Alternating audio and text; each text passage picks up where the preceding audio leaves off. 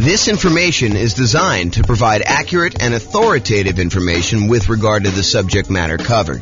It is offered with the understanding that the presenters are not engaged in rendering legal, accounting, or other professional services.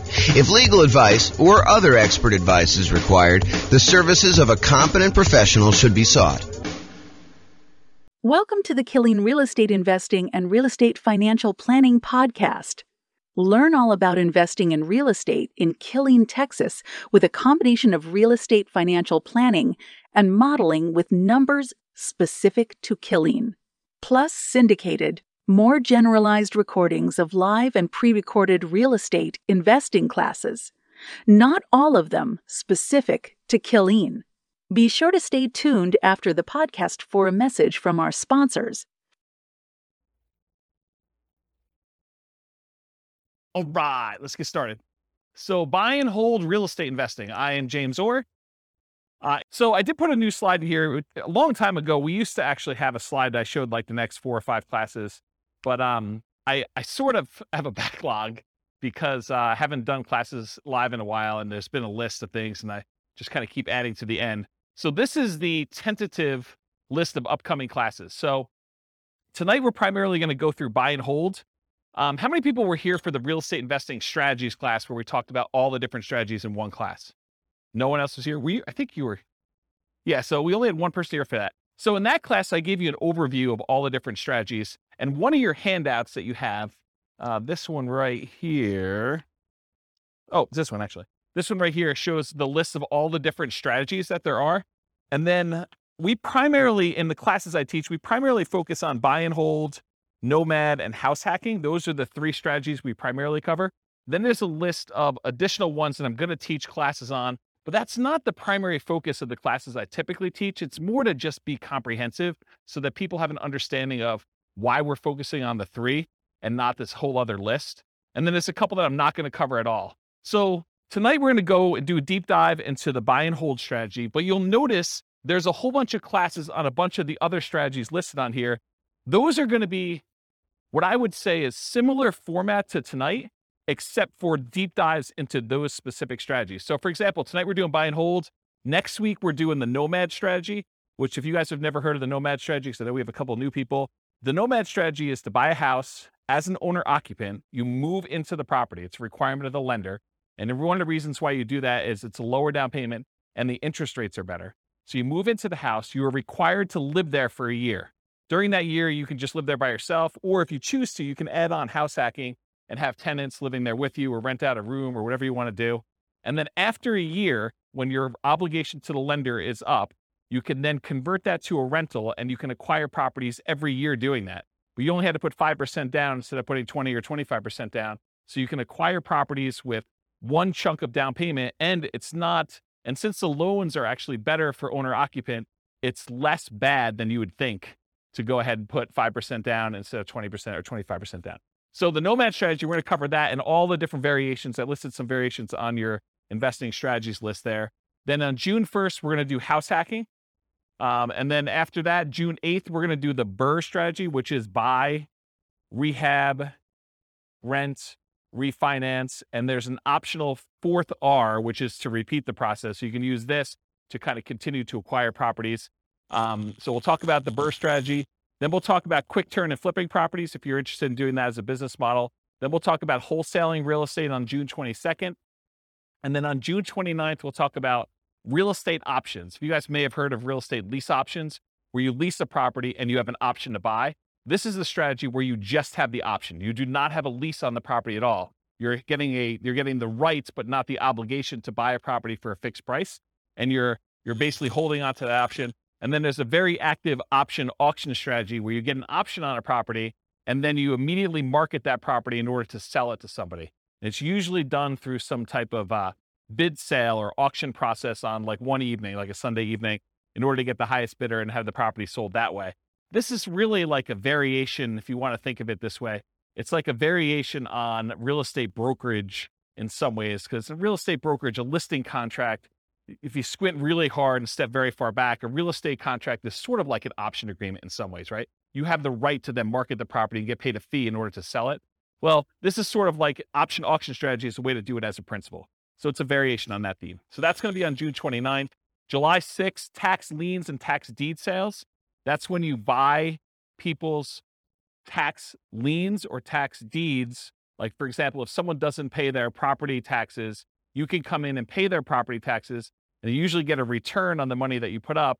And then there's a really, really small chance that if they don't do it and you wait a long enough period of time, you can actually foreclose on the property for them not having paid their back taxes. We'll talk a little bit about this tonight. We talk about stability in real estate. It's one of the kind of options on there. So that's what we've got there. So tax lien, tax deed, real estate is going to be on July 6th. July 13th, I guess it's July 6th.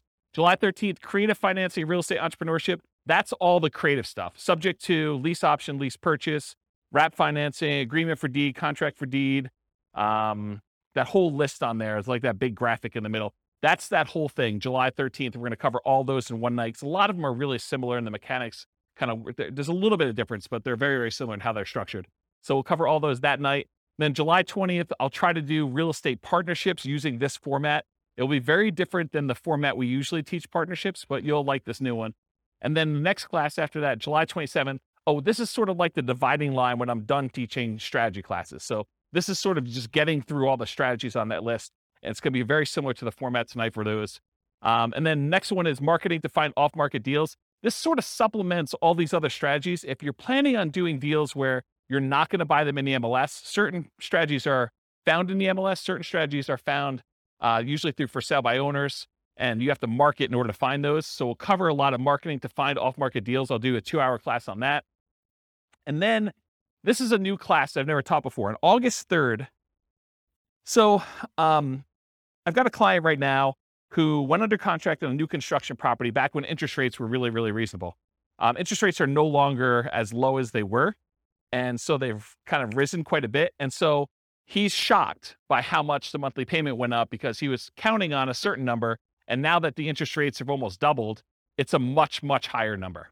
And so it made me think of, this is not the only case where we can have shocks when we're a real estate investor and we're considering buying properties. So I've got a list working through that is like all the different shocks you can experience when you're buying rental properties and then what to do about them. So number one is just being aware in advance that this could happen and what you can do to prevent them up front. But then there's some other things you may be able to do while the shock is happening. So that class is all about real estate investing shocks, things that can come up while you're acquiring properties that you may not have thought of. And then August 10th is 2 new concepts that you may not have heard before, but there have been ones I've been including in the Real Estate Financial Planner software for a while, and ones that someone mentioned a couple weeks ago. Was that you, Steve, that was mentioning those?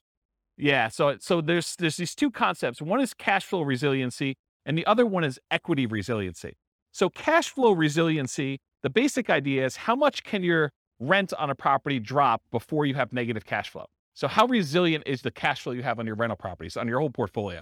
You can do it on a single property, but it's much more meaningful on the whole portfolio.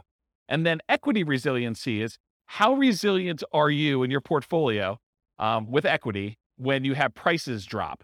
And so there's different ways you can kind of like finance your portfolio or structure your portfolio where your whole portfolio is more resilient, and there's ways you can structure it where it's less resilient.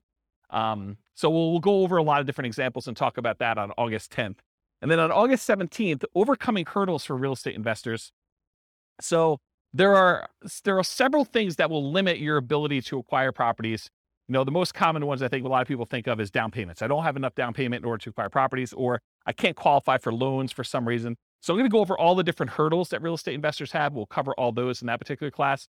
And then on August 24th, real estate investing Rubicons. So if you're familiar with history, I think it was Julius Caesar who was crossing the Rubicon, a river somewhere in, I don't know, another country. And so the idea, though, is it's sort of like a marker where you've made progress and you, in theory at least, don't ever go back on that. And so there are a couple different things when you think about real estate investing that you need to get to a point where you've grown to a certain situation. So I've called them sort of like Rubicons, where you've gotten to the point where you now have good enough credit so you can qualify for loans. You've gotten to the point where you have enough down payments, or you've gotten to the point where you're good at property management. So I'm going to give you a list of the different Rubicons that there are. I'm trying to hire a graphic artist to do like a a big 11 by 17 sort of treasure chest looking map that has all the different Rubicons that you would list out. And then you can go ahead and mark off when you've crossed those to kind of visualize where you are in the process of achieving your goal for real estate investing. So that is the list of upcoming classes. Is that interesting to anybody? Okay, those look good. All right, good. Is there anything I'm missing on there that you guys are like, hey, how come you're not teaching a class on blank? Anyone? All right, good. Guess I got them all.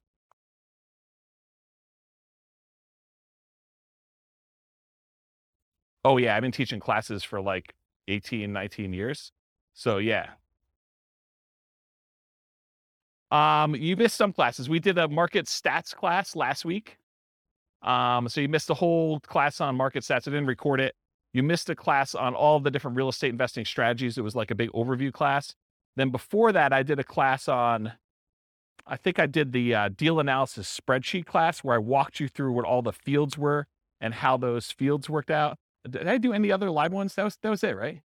I think those are the live ones that I've done since I came back. And then I think earlier this year, I did one on real estate, financial independence, retire early budget spreadsheet, where you can actually calculate out your minimum target monthly income for retirement and your ideal target monthly income for retirement.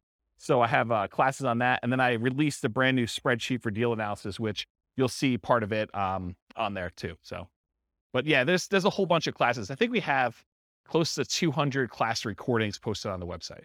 So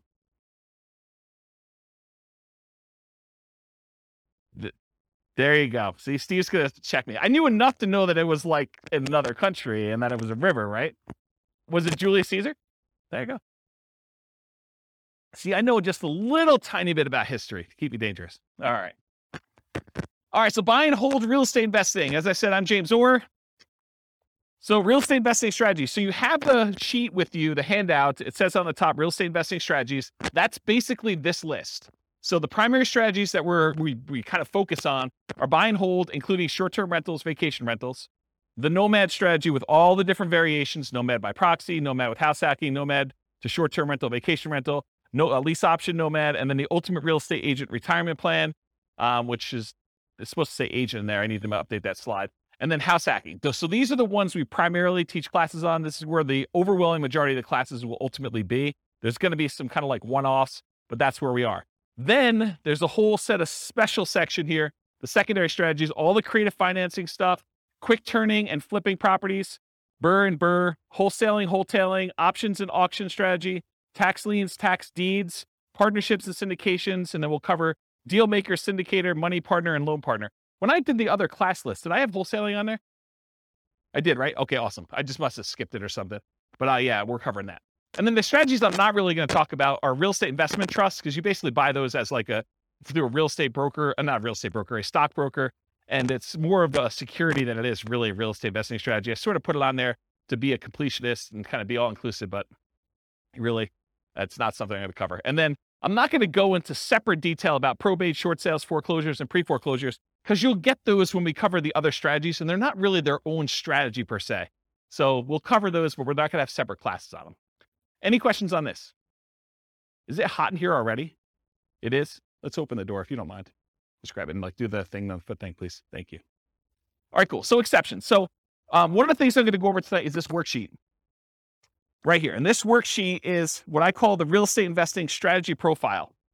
If you think about it, when you're kind of determining, hey, I want to do this particular strategy or this particular strategy, we want to think about all the different characteristics of that particular strategy. And so what I tried to do is I thought about all the different dimensions you could measure or think about or consider a different strategy with. And I listed them all out with the most common kind of characteristics that you can have. And so you're going to go through this tonight with your pen, and we're going to do this for the buy and hold real estate investing. And then you're going to be able to do that. Now, when we go through this, I'm going to tell you how I think about buy and hold real estate investing, but you're going to say to me, James, what about this? What about when you do buy and hold, but you do it this way? Yes, there are probably more obscure examples where you can kind of structure these, and there's kind of like slight different variations and stuff like that. But I'm trying to focus in on the majority of the use cases. And you could have exceptions to this thing. You could come up to me later and say, James, what about if you do it this way? Yeah, you could definitely put it on there. But I'm going to try to be most mainstream and kind of the most correct that I think of. And if you want to debate this with me, this is absolutely brand new. I'm creating a database of all the different strategies with all these different characteristics, so that if you want to go search for, show me the ones you can do with no down payment, or show me the ones you can do with no money, or show me the ones you could do that have the lowest risk or the lowest activity, they're the most passive or they're the most scalable. I can give you a list of the ones grouped by those categories, and you can look at it and inspect it in a database format. So that's 95% built, and it's what I use to make this thing, the profile for you. And it's also what I use tonight to do the presentation. But you'll notice we've got all these other classes on all these different strategies. That's what I'm using to create all the different strategies, okay? So kind of just follow along, take notes if you want to. And I tried to write it out for you so that you can just check them off as you go. Okay. And I have a little beware warning here. Just because you don't think there's a chance that X can happen doesn't mean that it won't happen.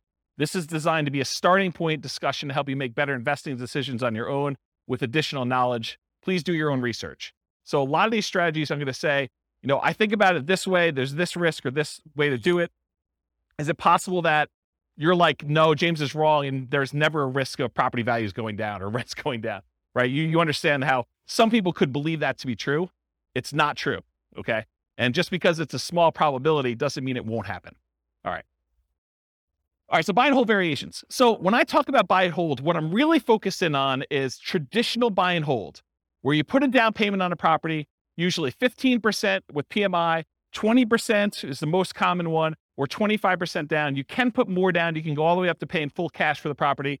I'm usually focusing on single family homes, duplexes, triplexes, fourplexes, and then it also includes all the apartment stuff, all the commercial buildings, 5 units and up.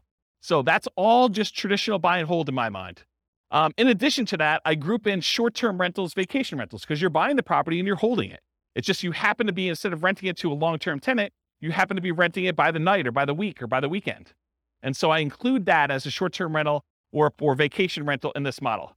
Now, is it a stretch to think about buy and hold as, I'm going to buy a building and I'm going to do assisted living, or I'm going to buy a building and I'm going to offer a specific service? It sort of gets on the edge of, okay, you're doing a business, you're doing an assisted living business, but you also just happen to be buying real estate. So you could say, okay, I'm doing, storage units. Storage units, I guess, is buy and hold, but it's not really what I traditionally think of. So could you kind of classify it as buy and hold? Yes.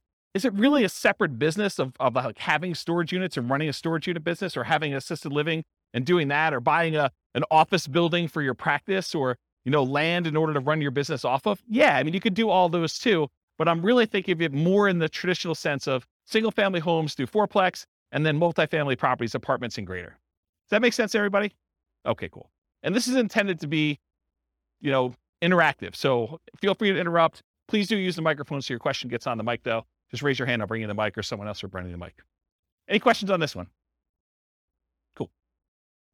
All right. So one of the ways I kind of classify different strategies is this a real estate investing strategy, or is this a real estate entrepreneurship strategy? And the way I kind of classify those is, with a real estate investing strategy, you're primarily taking money, deploying it, putting it into an investment, investing in something with the expectation of getting a return on your money. That's real estate investing to me. There's another way to look at this where you're out there doing work, you're doing labor. Maybe you have some money in the deal, but you're primarily working a job in order to create money, to create value in some way.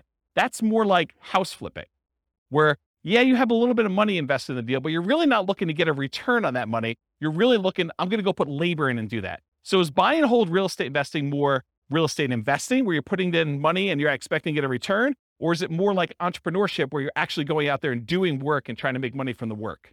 What do you think? The first option, real estate investing, right? So with real estate entrepreneurship, real estate investing, are you primarily investing money with the hope of getting a return on that money, or time, and in many cases, some money, to get a return on your time? For buy and hold, most folks are typically investing money with the hope of getting a return on that money. Short-term rentals sort of takes one step more toward entrepreneurship, because in most cases, with short-term rentals, you're doing more labor than you are with putting a tenant in a property and leaving them for a year or more. Does that make sense to everybody? But it's still primarily real estate investing. You're deploying money and you're expecting to get a return on that money. Okay. So that's on your list. So you can start on your list. Just kind of check it off. All right, so money required. So typically when we do buy and hold real estate investing, we're going to go in and we're going to get traditional financing from a bank. You're going to go select a property. You're going to want to acquire that property. And so you're going to go to a lender and you're going to get, in most cases, traditional financing, conventional financing. There are 15% down, 20% down, 25% down, and more type loans for these properties. You can buy them with cash, or you can put a down payment and actually get financing on them. So on this other sheet here, where we do loan type mortgage insurance comparisons, there's a whole bunch of different loans. And I tried to highlight the ones we were primarily talking about today, where the interest rates are. So you can see a little grayed out area on there. And that basically shows you the different financing options and what the rates were as of yesterday. Now, this is not like a rate quote for you. So please don't tell me you're going to go to your lender and say, James told me I could get 6.5% on this loan, so I want 6.5%. It is not a guaranteed rate. I'm not offering you financing. This is sort of like a snapshot in time. I called up the lender that I like to personally use, and I asked him what the rates were yesterday, and we walked through this worksheet. Just out of curiosity too, would you guys prefer that I make this a editable Excel worksheet version for you so that you could actually use it to kind of do your own comparisons? Would that be helpful to anybody? Or do you just like it when I give it to you in class? Anyone want me to create one that you could fill in? No one. Well, glad I didn't do that work then. That's awesome. Okay. So on that worksheet though, it shows you the different types of down payments you need and what the interest rates were on those particular loans, and in some cases what the points were in order to get those particular rates. So typically when we're doing buy and hold, 15 to 25% down, you also need reserves. It would, and I know I'm sensitive every time I do this, but you would be stupid to invest in real estate without reserves. Okay? And I know that sounds harsh, but it's supposed to be harsh because you would be stupid in order to invest in real estate without reserves. You need to have reserves in order to invest in real estate. Things happen that you're not going to expect. You need to have reserves. Okay? So even if you find a no down payment deal, is that nothing, no money required deal? No. In the overwhelming majority of cases, it's not. There are very few strategies that are no down payment and no other money required. Even if you find a nothing down deal, even if you got a VA loan or a USDA loan, or you manage to find a property that you could buy subject to where the seller's like, hey, just take over the debt of my property. That is still not a strategy that you can do with $0. Does everyone understand that, right? You need to have reserves in all those cases. It's a really good question. I need to do a 2-hour class. Question was, how much in reserves? The really, really short answer is probably 6 months in something like a savings account. Okay. All right. So typically you need 15 to 25% down and reserves. You might also see, although much less frequently, in my opinion, bringing in a money partner where maybe your dad says to you, hey, I will make you a loan for the 20% down and you can go ahead and buy this property. So bring in a money partner, or the other extreme is just buy it all cash. I think for a lot of folks, they would prefer to leverage their money and get a loan for it. Although I definitely know investors that are buying properties all cash. Okay, so this applies to both buy and hold, like traditional buy and hold, and short-term vacation rentals. In addition, there is a kind of subset to this that when you're doing a vacation home short-term rental, there is an owner-occupant second home or vacation home loan that you can get with 10% down. So that would be the exception. You could actually go buy a property where it's a vacation home to you and you're going to rent it out, 11 and a half months of the year other than what you're going to stay in there, and you can get that with 10% down. Okay? Any questions on money required? This is on your worksheet. Feel free to take notes. I see you that are not taking notes. What are you thinking? Do you have perfect memories? You can remember all this stuff? All right, cool. So credit required. So it's most common is to qualify for traditional investor financing, non-owner occupant financing. The typical credit score needed in order to do these types of loans is 700. There are some exceptions if you have very low debt to income. So there's a possibility that you may be able to do a little bit better than 700, but most of the time it's going to be 700.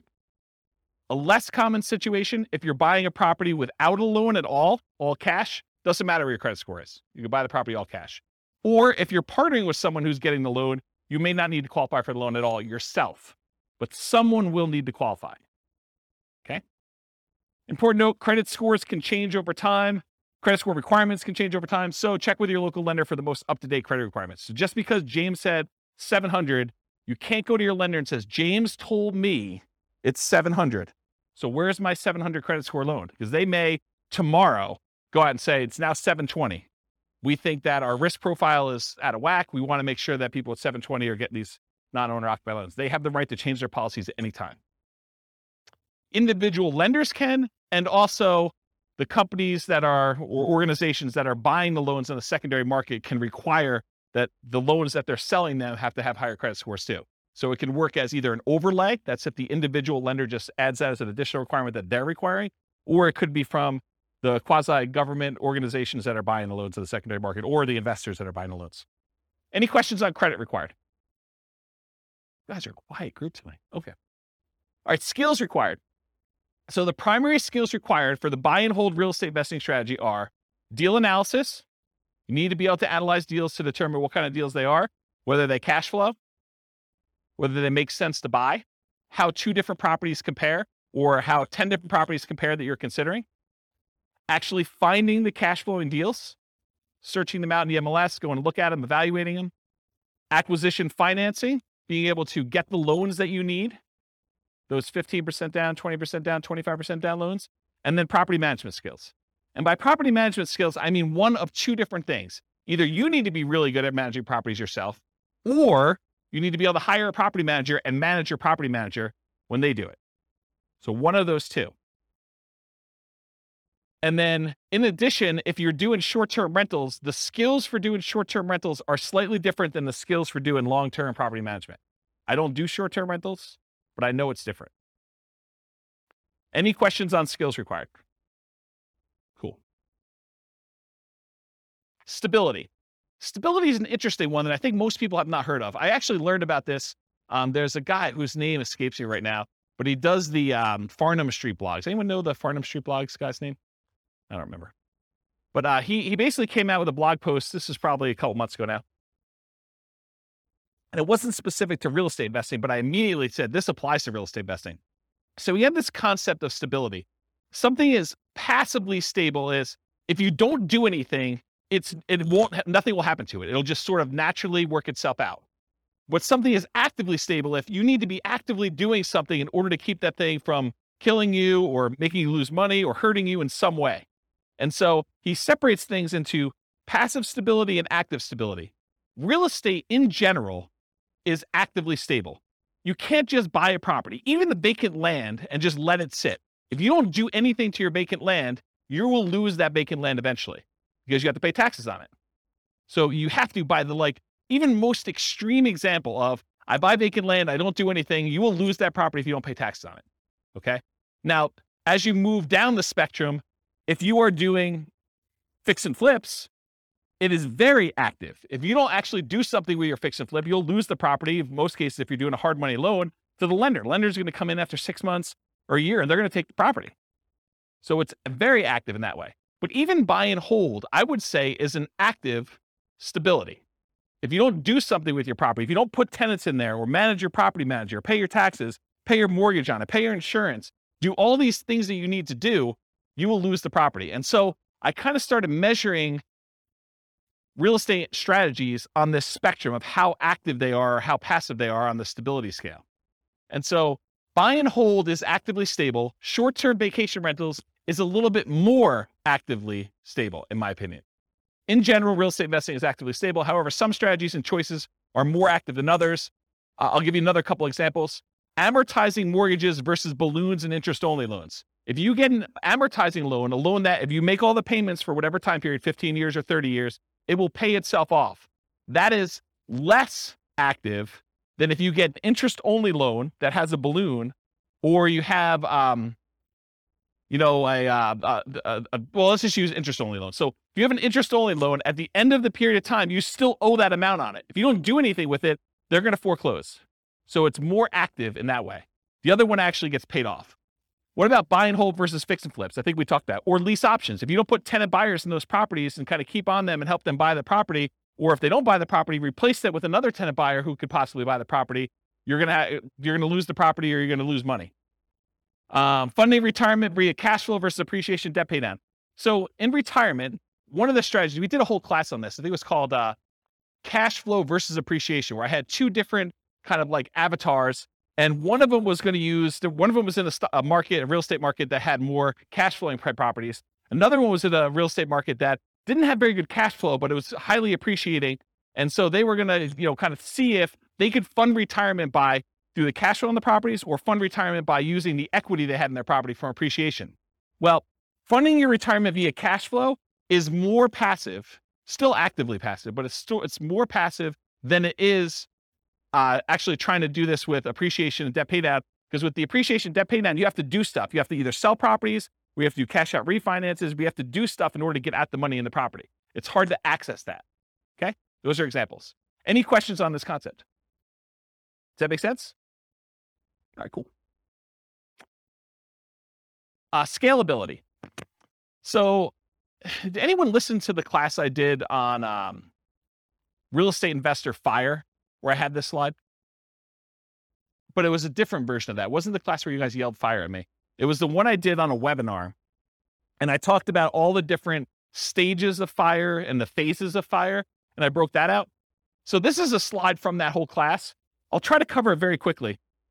But the idea is that there are certain strategies that will get you to certain dollar amounts. So if you think about real estate investing is remarkably good at getting you to about this is one of those things where there's lots of exceptions and people could argue with me, but about that decamillionaire level. Okay. Really easy to get you to $1 million net worth, relatively easy to get you to this decamillionaire kind of thing. But if you want to become a 100 millionaire or greater, real estate becomes a lot harder to get you there. Okay. Partially because you're limited in the number of loans and the types of loans you can do unless you have exceptional income and exceptional assets to begin with. So it becomes a harder strategy to do that. And what this chart shows, I'll kind of jump ahead to show you what it is, but this breaks down the net worth and like what percentage of it they have in stuff like other assets, mutual funds, stocks, fixed income, managed assets, and real estate is one of them. So it shows you the percentage of their overall asset base that they have broken out by how much net worth they have. And so when you have a 10K net worth, not a lot of people have much real estate at all, because 10K is pretty low. But for the 100K net worth, they have a pretty decent sized real estate equity. And then up to this 1 million thing, real estate becomes a relatively significant percentage of that, of their net worth. And then getting up to this 10 million, real estate becomes a pretty significant thing. But then you'll notice over time, real estate actually declines. The amount of real estate that you have as a percentage of your net worth actually goes down. And so when you think about scalability, certain strategies are much more likely to get you to the point where you are scalable. So for example, let's think about this as an example.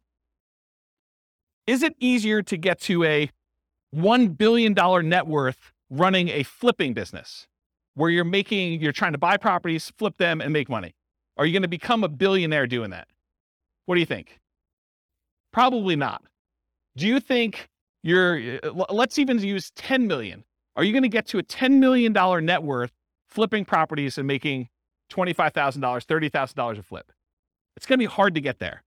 Would it be easier to get there if you were buying rental properties, buying $400,000, $500,000 rental properties and acquiring a bunch of those and letting them pay off over time, letting the whole asset base appreciate, letting your loans get paid down if you have loans, getting cash flow on those properties and reinvesting it and acquiring more rentals? Are you more likely to get to a $1 million or $10 million net worth doing that than just doing jobs where you're flipping properties and making $25,000 or $30,000 a pop? Can you see how certain strategies are more scalable than others to get to certain levels? Does that make sense? Okay. So in my opinion, the buy and hold real estate investing strategy tends to be one of the better scaling real estate investing strategies that there are. Of all the different ones we're going to cover, especially the ones that are much more active, where they're more entrepreneurial, buying properties and using it as a wealth building tool is a relatively good one. But even that has limitations. It's really, if you're doing buy and hold, you're much less likely to get there to get to like this 100 million or billionaire type status if you're doing that. So it's scalable to a point. Really, really good at getting 1 million to 10 million, in my opinion. Okay. Any questions on this? There's another like 10 minutes on this particular chart in that other class, which maybe I'll put a note in the show notes or something for the recording. Okay, risk exposure. So another way we want to measure real estate investing strategies is think about how risky they are. And one of the things I like to think about when I think about risk are, what are the risks of doing this particular strategy? So for buy and hold real estate investing, I consider this sort of like a medium risk real estate investing strategy compared to some other ones. There's ones that are much lower risk. There are ones that are much higher. So what risks do you have when you do buy and hold real estate investing? Well, when you buy a property and you're holding it for the long term, you have a risk that prices will decline during your ownership, right? Property values can go down. Property values can go down while you're acquiring properties. So the first ones you buy may have negative equity, or if you've got them free and clear, you may have lost money on them. Okay. You could also have rents decline during ownership. So you thought you were getting X% return, cash on cash or cap rate, however you're doing your calculation. And now you find that rents have dropped and you're not quite getting that anymore. So that's a risk you can have. Your credit is at risk. If you actually go buy properties using financing and something goes wrong with the property where you have to jettison, or something goes wrong with you and you can no longer, continue to make payments on the property and you lose the properties to foreclosure or short sale or something like that, your credit is at risk for doing this strategy. That is not true with every other strategy. So it's a buy and hold strategy risk. You also have all the typical tenant property management risks. Slip and fall, tenant sues you for, discriminating against them because you're not following fair housing laws. All those things that you have for doing property management, that is a risk you have for doing this strategy. So I think it's in the moderate kind of medium range for risk. It's not super, super risky. It's not also the lowest risk. You can argue that there's slightly more risk with short-term rentals, vacation rentals, but this is probably offset by an increase in income. So you're making a trade. So I think short-term rentals probably have a slightly higher risk. But I also would say that short-term rentals have an additional risk, the risk of an additional risk of changing policies. Like we're seeing HOAs and some cities kind of change their policies about allowing short-term rentals. So you don't have that risk as much with long-term, year-long lease type tenants. Any questions on risk? Are you seeing the format we're using for these other ones and how this will be helpful to understand if you're considering other strategies, how they all measure up? You seeing that? Is that gonna be helpful? Okay, profit speed. So how quickly do you make money and what size of money do you make at what interval? So you can make $1, but is that like a decent amount chunk? So we want to think about also how quickly it happens and then the magnitude or the size of your profit. So I'm calling this profit speed. And if you've seen this before, this is my return quadrants. This talks about the 4 different areas you see that you get returns on by owning rental property. And then I also have reserves in there because you tend to own a small return on the reserves you keep. Whether you keep them in a savings account, you're getting 1% a year. You keep them in the stock market, you're earning 8% per year. So you do get a return on the reserves you have, but it also drags down the overall return on investment when you kind of like say, I have to have 6 months or 12 months of reserves for my property. You realize that, well, my appreciation needs to take into account the amount I set aside in reserves. I can't not do that calculation, in my opinion, correctly, unless you take into account reserves. So we're thinking about just the return you're getting. There's a return from appreciation, the property value tending to go up over a long period of time. There's a return from debt pay down, the amount you pay down on the loan. If you don't have a loan on it, you don't get this return. If you're paying cash for property, this is 0. So you get these 2 returns. These 2 returns are what I call cash later returns. So all the stuff on the left is the stuff that you get later, because you can't usually access appreciation or debt pay down until you either sell the property or you do a cash out refinance. So these ones on the left-hand side are the returns you get later, cash later. The ones on the right are cash now returns. So cash flow, the difference between the rent you're collecting on the property or other income you're collecting on the property minus all of your expenses, including vacancy, taxes, insurance, maintenance, your mortgage payments. Did I forget any? Basically, it's all those, okay? So cash flow is the net difference between what you're bringing in and all of the expenses you have in your property. That's cash flow. And then by owning a rental property, you also get tax benefits, which it's depreciation. I call it cash flow from depreciation, though, when we take the gross amount of depreciation you have and you multiply it by your effective tax rate to give you an estimate of how much actual cash you will receive back on your taxes, either in your monthly paycheck or your weekly paycheck from your job, if you decide to change your exemptions, or at the end of the year when you file your taxes where you get a big lump sum, you'll get some money back. I call that cash flow from depreciation. The ones on the right are cash now. You get the cash flow at whatever interval you're collecting rents minus your expenses. So usually monthly, unless you're doing some type of short-term rental, then it's weekly, wherever they do the payouts for your kind of platform that you're using for that. And then the tax benefits, you can collect those with your paychecks every week, every 2 weeks, every month, or at the end of the year when you do your tax return. But it's not like you have to wait a long time like appreciation debt pay down. So these are more cash now. These are cash later. When you have regular buy and hold rental properties, you tend not to get these short term, but these tend to be the bigger numbers. You know, your appreciation on a property tends to be larger than your cash flow, just in general. It's not always that way. And then your debt pay down tends to increase over time. As you pay down a 30-year mortgage, just gets larger over time, but it tends to be a bigger number too. Then your cash flow, although as interest rates rise, this gets smaller. I want to point that out. So cash flow and tax benefits, these tend to be relatively smaller numbers, unless you're doing a free and clear, and then your cash flow number should be much larger. But you're doing these tend to be smaller numbers, but they tend to be more quicker. So as far as like profit speed, with buy and hold real estate investing, you typically can start seeing cash flow within 30 days. You buy the property, you acquire it, you put the tenant in there. It's relatively quick. Rents and security deposits are typically paid in advance. So a lot of times someone pays rents at the first of the month for the month that's coming up. They're not paying it in arrears.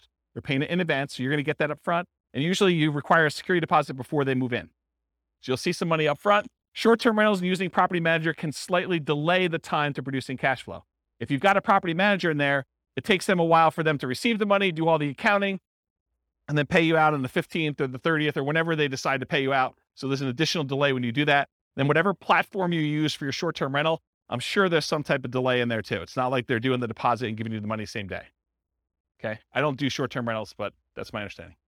Anyone do short-term rentals here? Okay. Usually a percentage return of amount invested, cash on cash, return on investment, or cap rate. So when you're thinking about like the order of magnitude, you know, a lot of people throw around numbers like, you know, I'm getting a 5% cash on cash or 10% cash on cash, or in some extreme cases, maybe they're doing a 100% cash on cash return on investment. That's the number that you are getting on the investment size, the amount of cash you put in the deal. Or cap rate is the return you're getting if you did not have a mortgage on the property, but after all of your other expenses. That's what cap rate is. Okay.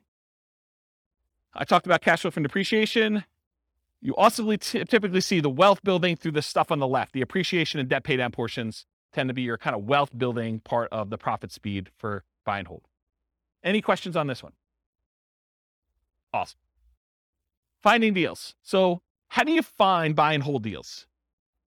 I kind of break it up into two categories. One of the most common, most likely ways you're going to find deals, and then the kind of like more unusual, but still common enough that I think I should mention them sort of things. And that's these. How do you find deals? I used an example when I taught the real estate investing strategies class where I talked about all the strategies, this idea of looking for an alligator. It is possible for you to find an alligator if someone recently flushed one down the toilet and you happen to be in the sewer in New York City. You could possibly catch an alligator down there, right? You could find one. This is like the unusual, exceptional case. But if you're looking for an alligator, and the alligator is representative of the type of deal you're looking for, if you really want to find an alligator, you're probably more likely to find one if you go to Florida. And probably more specifically, if you're looking for alligators, you might want to look in the Everglades. Okay, so if you think about deals and where you're going to find them, think about this alligator story. So where are you most likely? What's the Everglades version of buy and hold? Multiple listing service. That's the overwhelming majority of properties. It has the largest number of properties available. You're typically going to find them in there. And this could be, if you're doing commercial properties, it could be something like LoopNet or something like that. Or it could be just your local MLS if you're buying single family homes, duplexes, triplexes, fourplexes, and that's what's normal in your marketplace. Okay, so MLS is one. And the next one is this group of for sale by owners. And I break for sale by owners down into two different groups. For sale by owner is a seller who's selling the property without the help of a real estate agent. They're selling it for sale by owner. And there are two different kind of main categories. Category number one is somebody who is actively selling their property for sale by owner. They are trying to sell. They put up an ad. They've, put it on Zillow or what other marketplaces they have. They put a sign in the yard. They're actively trying to sell their property. That is an actively marketed for sale by owner. But then there's the other group. They're the hidden for sale by owners. It's a seller selling without the help of a real estate agent, but maybe they are not actively marketing their property. Maybe it's sort of like if you approach them and said, hey, would you like to sell your property? They'd be like, yes, I would. but I wasn't otherwise trying to sell it. I didn't have it marketed for sale. I didn't have a sign in the yard. Didn't have it up on Zillow. Maybe you had to send out marketing in order to find them. Maybe you were out networking and you did it, but it's some other way where they're hidden and you had to find them another way. And usually those other ways are either through marketing or networking. Those are the most common strategies for finding properties for buy and hold. Unusual methods, wholesalers. Not that a wholesaler can't find you a deal. It's just the number of wholesalers that there are out there and the number of wholesale deals that they're finding is just a really small portion, right? So you may be able to go find a wholesale deal. However, it's like, if you want the best selection, could you go down to the local, gas station and get something that you need? But if you want to have a selection of 30 different versions of that thing, you're probably not going to the gas station. So the gas station is sort of like a wholesaler. Maybe they have one, but the MLS is sort of like the supermarket, where now you have a whole shelf full that you can pick different types, and you get to choose whichever one is best, and you can make a selection. Okay? So unusual methods, wholesalers. Any questions on finding? Did you use microphone? Here. Are you talking about Redfin, Zillow? Do they come under MLS? So Redfin or Zillow could actually include both of these. So it could be that the real estate agents' properties are listed from the MLS on Redfin or Zillow, but also the for sale by owners can also list their properties as a for sale by owner on Redfin or Zillow. So it could be both. So that's sort of like an aggregator for where you're doing it. But ultimately, the source is either the MLS, all the agent stuff, or for sale by owner, actively marketed in that case. Right? Okay, cool. Any other questions? Yeah, hey, John. I've got a two-part question. On the for sale by owner, Yep. Is that typically, do they want more money or less money than if they were going through a realtor? And also, the second part of my question would be risk. Yep. If I use a realtor, you guys cover all the hidden stuff. If I'm dealing directly with a homeowner, seems a little more risky. Yeah. So really, really good questions. Just put it down for a second. So awesome questions. So the first thing about price, it's all over the place. I would say that the for sale by owners I've seen, some of them are priced high because they want to get all the money, right? They're going to price it with whatever a realtor would have gotten, maybe even a little bit more, because they think that their property is better than all the other ones that sold. And they haven't had a real estate agent tell them, hey, it's not reality to get, $600,000 for this $500,000 property. You're like, well, I think I can get 600, so I'm going to list it for 600. So you could get some of that. Or you could get them not knowing the value. A lot of times we see that with an out of the area owner who knows that their parents bought the property for $250,000 and they can't imagine in their mind that it's worth $500,000 now. And they live in another state and they're just like, if we can get 300, that's awesome. And it needs a lot of work. And so it goes both ways. And the real estate agent ones, there are real estate agents that help sellers who are otherwise motivated. They want a quick sale and they realize it needs a lot of work and they're not trying to be super aggressive about getting every last penny out of the deal. So you could find those. But I think the overwhelming majority of the deals listed in the MLS are retail deals. I mean, they're priced for retail sale. The real estate agent is representing the seller and they're trying to help them as a fiduciary, get the best offer for them, which in many cases is the highest priced offer that will net them the most. And so I think that is true. But there's that 5%, 10% of those that are also good values. And sometimes a full price deal, especially for buy and hold, is still a great deal. Like you can go buy a property, pay full retail price for it, and it gets you the cash flow economics, the cash flow returns that you want on it. Because they're thinking price and you're thinking income, right? And not every property is considered that way. And you're right, I think about the risk too. I think real estate agent can mitigate your risk in a couple ways. Number one, through knowledge about like how to do stuff correctly and all that other stuff. But then there's also an additional insurance layer in there too, because most real estate agents in most states that I'm aware of, at least in Colorado, I know this is true, they're required to have errors and omissions insurance to kind of protect you in case they do something stupid and screw up, right? So I think that there's an additional layer in there. Does that mean that you shouldn't do a for sale by owner deal? No, I think that there's a reasonable amount of risk that you think. There's nothing without risk, right? Like we go out, we drive through town.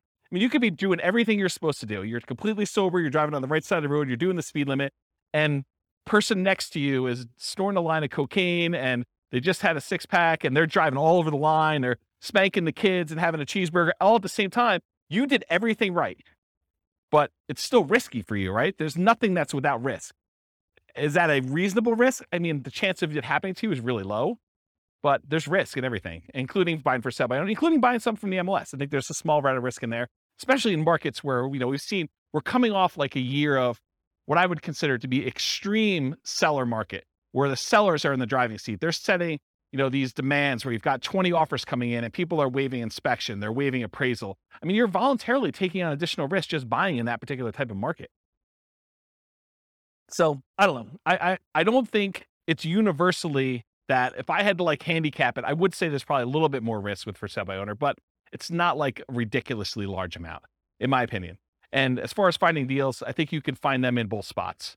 And I think you can find overpriced properties in both spots. I think you have sellers who are, they're in the driver's seat and they're demanding that their real estate agent list it for way above what it's even worth and what the real estate agent is recommending. You see that on inside the MLS with properties that are just languishing and sitting there, right? And then you also see stuff in the for sale by owner market where people are really, really high or really, really low. There's jokes when I teach like the off-market deal finding class where sellers are saying, my property is worth $50,000 or $100,000 more than it's really worth, because that's their dream price, and they're not basing it on reality. So I hope I answered your question, but yeah. Dwayne. I'm wondering if the one that I emailed you about the for sale by owner, Yeah. I think it's priced too high based on comps in the area. And I'm wondering if it's because they know that houses are going for more than asking price. Yeah. But if they had someone listing it for them, because agents don't generally increase it that much because they know they're going to get the higher price, right? Is there something to that? There's one strategy as a real estate agent when you're listing a property for sale. One of the ways to do this, and there's lots of different opinions on this, but one of the strategies a lot of real estate agents would recommend is, hey, listen, let's not list it for this much higher price. Let's list it based on what we think it would actually appraise for. Because if you go ahead and list it for $20,000 or $50,000 or whatever it is above what it would appraise for, and then they go and they try to buy it and they still have their appraisal contingency in there and it doesn't appraise, it's a renegotiation. So a lot of the buyers then are come back and say, look, you had it listed for $600, only appraised for $580. I think we need to negotiate this.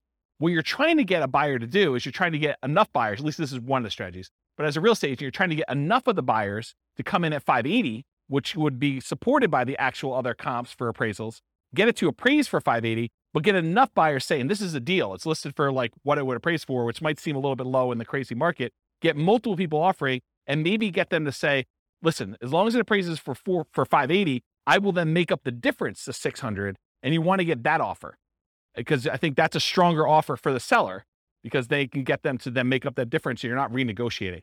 So there's some strategy to that. Who knows where the market will be in 6 months, and that may not come up again, but that's historically how we've looked at that. Does that help you? Okay. Where's my clicker? Anyone know where my clicker went? Oh, here it is. Yeah, I was getting some water when John was asking this question. All right, cool. No questions on finding deals. We're good? Cool. So how do you analyze a buy and hold deal? Well, it's this spreadsheet, the world's greatest real estate deal analysis spreadsheet. That is my modestly named spreadsheet that I made. But basically you enter in all the details about the deal, your ARV, your purchase price, seller concessions, down payment percentage, closing costs, rent ready costs, interest rate, loan term, if you have PMI, all the stuff about that, monthly rent and other income, vacancy rate, property taxes, property insurance, HOA dues, utilities, other expenses, maintenance, all the stuff that you normally do. And then it actually calculates all the stuff you need to know about this. And you can override any of the numbers as well. And it will tell you you're primarily looking for most buy and hold investors. You're primarily looking at your cash on cash return on investment if you're getting a loan or your cap rate if you're not getting a loan. Okay. So you can go download a copy of that spreadsheet. I'll put the link in the show notes for those who listen to the recording, and it's on the screen for you guys here in the room. Any questions? Everyone have the spreadsheet? Anyone not have the spreadsheet yet? Okay, you guys should have it. Okay, good. All right, market conditions. I assume there's no questions on this, right? There's going to be whole classes on analyzing deals, which I've already done out through August or whatever it is, but I probably need to add those. Anyone want a deal analysis class, like actually walking through examples? Okay, at least one person. Oh, two. All right, cool. So no questions on that before we move on? Cool. So market conditions. So if you're doing buy and hold, and it seems obvious, it'll seem a little less obvious, I think, with some other strategies. But what are the market conditions you typically want to see if you're buying properties and holding on to them forever? Well, ideally markets with good cash flow. There are some markets where it's really, really, really hard to get them to have positive cash flow. I mean, they're like $1 million properties that might be renting for $2,000 a month. It's really hard to make the economics work on this.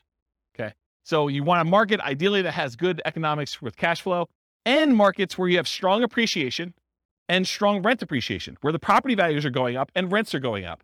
You don't want to be buying in a market where there's a mass exodus and it's causing a glut of houses on the market and people are chasing the price to the bottom just to get theirs sold before all the other ones get sold. And so the prices are dropping. And maybe there's so many houses for rent that the rent prices are doing the similar thing where they're trying to get lower and lower rent just to get them occupied, because better to get $600 a month than zero. Okay. So ideally you want a market that has a lot of demand, where prices are going up and rents are going up, because that's really where you get your long-term wealth building from with buy and hold. But then you also want cash flow. Market challenges, markets with significant negative cash flow with reasonable down payments.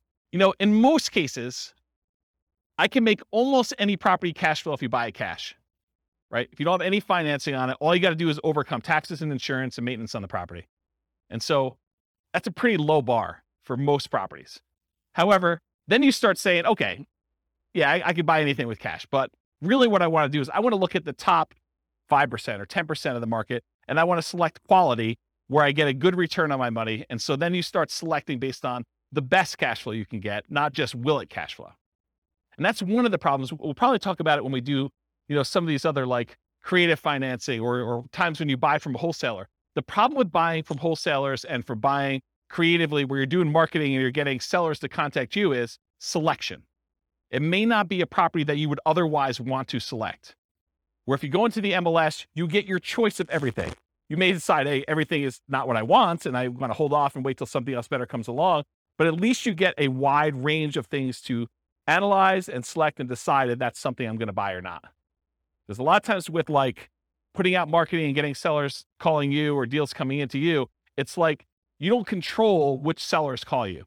You can control it by selecting where you advertise to a certain degree, but you may still get a property that you don't want. And so you still have to say no and select the ones that you do want. Okay. And then lastly, markets with no or negative appreciation. There are markets where, you know, you'll go see a post on a very popular real estate investing forum or something. And you'll be like, hey, look, you know, this deal is, you know, this, you go look at a post from 10 years ago and they're talking about, you know, $100,000 property in a certain city. And then you fast forward, you find another post from, you know, 10 years later, and it's like the same $100,000 properties are selling in that same city. So you've had essentially zero appreciation over that decade. So you got to watch out for that. You want to be investing in markets that have appreciation for long-term wealth building. You can just cash flow them, but I think that you want the benefit. If you're going to go after a market, if you have any market to choose from, why not choose one that both has cash flow and you're going to get some wealth building through appreciation and debt paydown, and rent appreciation. Okay. So no questions on this? Everyone got it? Cool. Accessibility or availability. So in many markets, there are plentiful deals you could select from the MLS. So then it becomes a matter of saying, okay, there's 100 that would work. Now let me find the top 10 of those 100 or the top 5 of those 100 to really dig down and decide what I'm going to do. In other markets, it might be challenging to find any positive cash flowing properties except with significant down payments. I think we've been seeing, in our local market here, we've been seeing a move toward this. There was a time in our marketplace where you could find a good quality product, you know, good quality property that with 20% down would have positive cash flow. It's much, much harder to do that now because prices have gone up a lot in the last 5 years. Interest rates in the last 6 months have gone crazy, like doubled, 3% to 6%. Rents have gone up, but not quite as much as property prices and interest rates. So it's getting harder and harder to find a property that would positive cash flow with just 20% down in our marketplace. Okay. And I think you'll find that in other markets too, especially with the same characteristics. I mean, we see massive price appreciation, not just in Northern Colorado, but overall in the nation. And interest rates are up all over the place. Yeah, Dwayne. How far behind do taxes usually follow that when they do assessments? Is that something that... That's a great question, because you're right. I mean, if property values have gone up and they're doing the reassessment every 2 years, which I think is very, very common, at least around here, that's the norm, right? Every 2 years, we see a reassessment. So they're going to use the new property value, and they've got their kind of like tax, whatever they call it, mills, or how they calculate taxes. They're going to use those times whatever their new assessed value is, and your property taxes are going to go up. So it's just sort of like 2-year stair step going up with that. Yeah. So it's definitely going to impact that, which is another reason why you probably shouldn't use just the last year's property taxes as your estimate, unless you're prepared for that shock. That's another shock for that class, right? Buying a property using the old tax assessment only to find out that 6 months from now, there's going to be a new tax assessment. It's going to change. Same thing we see with new construction properties, right? I mean, you've seen this where, sometimes we get really lucky where you buy a property and you're still paying taxes on vacant land. And it takes 3 months, 6 months, a year, whatever it takes for the county to come around and say, okay, now we're reassessing your property. It's no longer vacant land. It's got this $500,000 property on there. And now property taxes aren't $47 for the year. They're $4,700 for the year. Okay. So that's a big difference. Interest rates may be a significant factors, whether properties will cash flow or not. And the other thing about accessibility, availability, is verify that you can use your property as a short-term or vacation rental before buying it. You don't want to assume that you can. You want to check with the city. You want to check with the county. You want to check with the HOA at a minimum. And there may be additional municipalities that are limiting you. Those are the 3 that come to mind. Any questions on that? Cool. Using retirement accounts. There are some real estate investing strategies that you can use your retirement accounts to invest with. Buy and hold real estate investing is one of them. You can use your retirement account, your self-directed retirement account, to buy real estate with for buy and hold. A lot of times it requires special financing. So most of the time it's going to be a portfolio loan, and the portfolio lender is going to require a much larger down payment, usually about 35%. There are some ways to structure where you're getting the loan and someone else is partnering with you. Go see the partnerships class where we talk about that. But you could structure an LLC with some portfolio lenders who obviously don't see this as a kind of like good way to do it. But you can come in and be the loan partner on a deal for an LLC and only put 20% down in order to get some of those products. But if you're buying it just with your self-directed IRA, self-directed 401k, in most of those cases, because it can't be a recourse loan, they're going to require 35% down. The interest rate is going to be a little bit higher. And they're usually ARMs. Sometimes they'll do a 15-year fixed rate mortgage, but that's also going to hurt your cash flow because it's the 15-year amortization schedule makes your cash flow, it makes your monthly payment higher, which means your cash flow is going to be worse.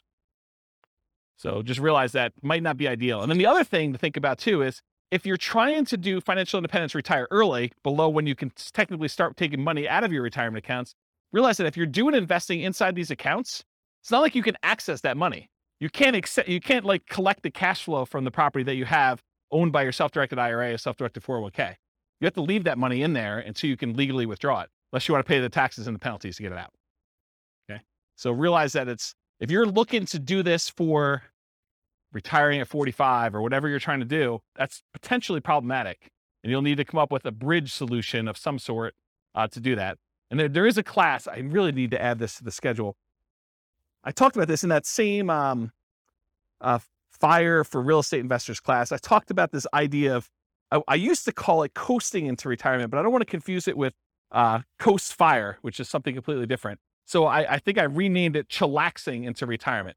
It's this concept of, you have enough money to bridge, you technically qualifying as financially independent, and you're sort of living off of your savings, not at a safe withdrawal rate, kind of living off your savings, but like depleting your savings to get to the point where you then qualify for FIRE, where your financial independence number may take you a year or 2 or 3 for either a property to pay off or cash flow to increase or something else to happen.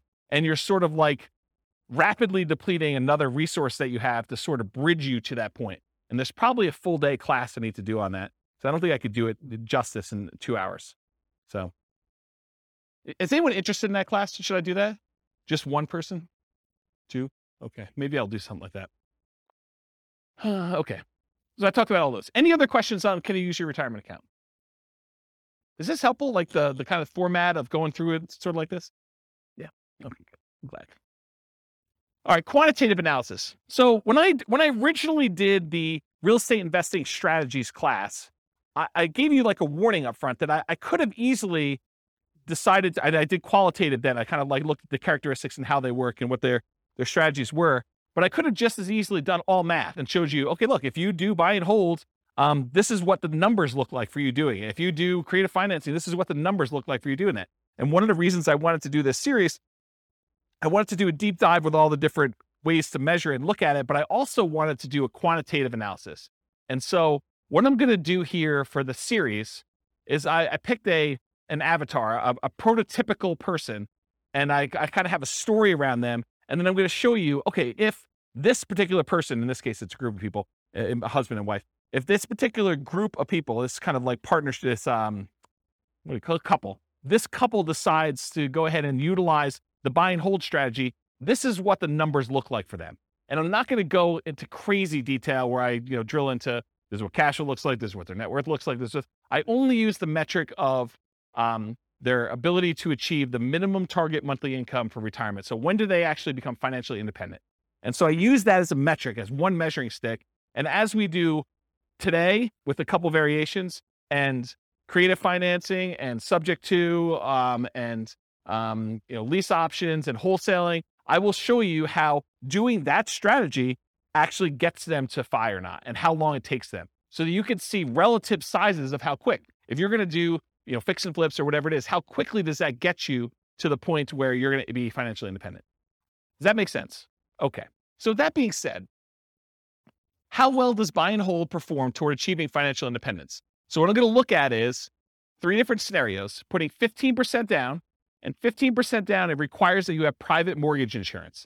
Private mortgage insurance is insurance that you pay as the buyer to protect the lender in case you default.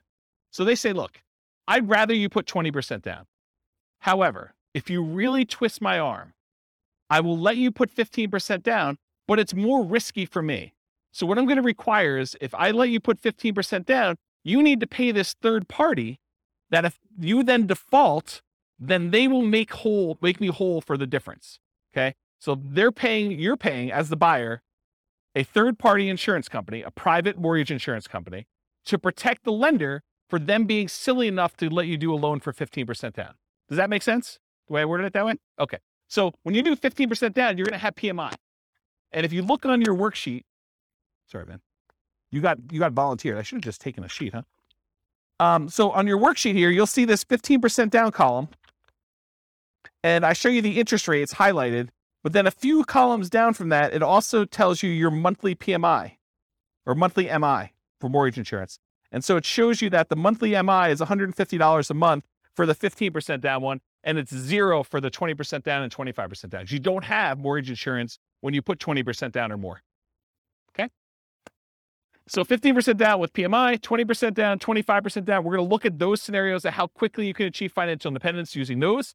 And I'm also going to do one with short-term rentals. Now, for short-term rentals, I assume that you can get significantly higher income by doing a short-term rental. Otherwise, why bother, right? It's more work. But if you could get significantly more income, but there probably are some more expenses, right? There's like all those extra fees for the platform and marketing and maybe keeping the disposable goods like soaps and all that other stuff. So there are more expenses and the cleaning person and all that other stuff. So there are more expenses of running short-term rental, but there's also more income. But net, it's more, right? Like I think you wouldn't do it if the net was less. And so I've arbitrarily picked a number. And you may say to me, James, your number seems crazy low, too conservative, or your number seems crazy high, too aggressive. And I want to be able to change the numbers. You'll be able to change the numbers. I'll put a link in the show notes. I'll let you guys know what the link is, and you'll be able to go and see.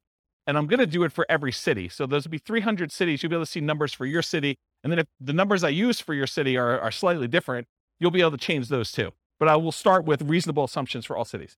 Then you'll be able to go in and say, look, it's not 25% more than what we're getting with regular rent. for doing short-term rentals, it's actually 50% more, 100% more net after all expenses. And so you can go change those assumptions and then see how it impacts whether or not they achieve financial independence. For tonight, I have the assumptions up here in a second. I did use 25% more. And I also increased maintenance on it as well. So you'll see how that plays out. I also mentioned here, in many cases, there's usually more work involved for short-term rentals. So part of the increased income you get is your labor. You should think about that in terms of dollars per hour.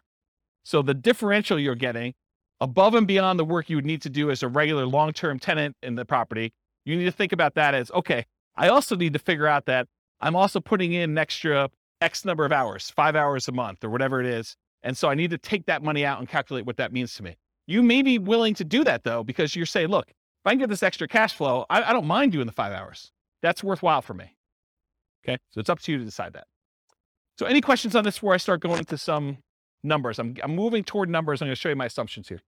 Any questions? Okay. All right. So financial independence. So earlier this year, I did a class, I think it was called, I don't know, Financial Independence Retire Early Budget. And in that thing, I did a walkthrough where I walked you through how to do your own budget to determine what your minimum target monthly income in retirement is. That's like lean fire, for those of you that are kind of familiar with that concept, or your ideal target monthly income in retirement. That's sort of like your fat fire or full fire number, okay? So I walked you through, you kind of walked through all your different expenses, your mortgage, taxes, insurance, HOA, and your own personal property, vehicle payments, all that stuff that you have there. And then I calculate your amount that you need in order to be able to achieve financial independence based on your expenses for kind of two different groups. So I'll put a link to be able to download the spreadsheet, maybe watch the video on there. So you'll want to know your number, but I used for them, I think $5,000, which I'll show you the assumptions for in a second here. But in order to achieve financial independence, it really consists of three parts. So how do you know if someone has enough assets coming in to support them in retirement? There are really three inputs for this. Input number one is passive income coming from things like Social Security, pensions, or annuities. Those are the three most common, but it's all the passive income you've got coming in from that. The second one is any cash flow you have from your rental properties, net of all expenses. So this is not just rent minus mortgage payment. It's rent minus taxes, minus insurance, minus maintenance, minus vacancy, minus mortgage payment. All of the expenses on your property have to be subtracted out. And then that number is the cash flow you can use to determine whether or not you qualify as financially independent. And then the third one is any money invested, not the equity in your property. That's already being included somewhere, but any money you have invested in stocks or bonds or mutual funds or things of that nature, times whatever you believe to be a safe withdrawal rate. Safe withdrawal rate is the amount of money, in theory, that you can safely remove from your investments each year and, in theory, not run out of money. Okay? Usually it's around 4%. Some people more conservatively will use something like 3% or 3.25. The guy who came up with the rule before we saw this massive uptick in inflation had came out publicly and said it's actually over 5% now, which I always scratched my head and said, that seems really aggressive. But I mean, what do I know? But if you look back at historical data, there was the 4% safe withdrawal rate study by the three professors from Trinity University. They did a bunch of back testing on historical data with the stock market and bonds, and they came and said that with a very high probability of success, very low probability of failure, that taking 4% of the amount of assets you have invested in stocks and bonds at different ratios, they did a whole table, so you can go look at the report if you want to. I think it's called the Trinity study. But they said that 4% is a relatively reasonable number to use based on historical data. Okay, so the three things, it's passive income from Social Security, pensions, and annuities. That's number one. Any net cash flow from rentals. And number three, your yearly safe withdrawal rate multiplied by the amount you have invested in stocks, bonds, mutual funds, things like that. The sum of all three of those, if the money coming out from your cash flow, your passive income, and that safe withdrawal rate, if that exceeds the amount you need in order to live, then you are technically financially independent mathematically. Does that make sense? So in order to see if somebody qualifies for this, we're going to use any Social Security they have. So if they go late enough where they're old enough then to have Social Security, that will count for us. Okay. And I did a calculation based on their Social Security, and I think I started them at age 21, try to give them a really long runway. with this, okay? Any net cash flow from rentals. So if they're buying rentals in these scenarios, then the cash flow they have from the rentals after all their expenses counts. And then any money that they have in their bank account that's not being used for down payments or whatever, we're using a 4% safe withdrawal rate for that, and that counts as well. So the three of these things will count to determine whether or not they've achieved financial independence, and I'll tell you what month they achieved that minimum target monthly income in retirement to be financially independent. Does that make sense? Did I confuse anyone? All right, cool. All right, so all of these assumptions are changeable if you just copy the scenario to your account. They're married. They're both 21 years old. They've recently graduated from college, and they're working in a technology department of a large healthcare business. Might sound familiar to someone in this room. They have a total of $10,000 saved up. Okay, so they're not starting from zero. They've got 10K. They earn $72,000 a year combined. So $36,000 each. Does anyone have a problem with that number? Do they think it's too low? It's probably low. I'm looking at someone who works in that field. Yeah, it's very low. Okay. So I'm trying to be conservative though, right? Like if I come in here and I use, everyone makes $200,000 a year, people are like, whoa, James, no one makes $200,000 a year. So I get it from either way. So here's how I worked it out though. I said, okay, look, McDonald's is hiring at like $16 an hour for us, right? I mean, I think Qdoba, the burrito place I go to, they have signs on their door. They're hiring like entry level at 15.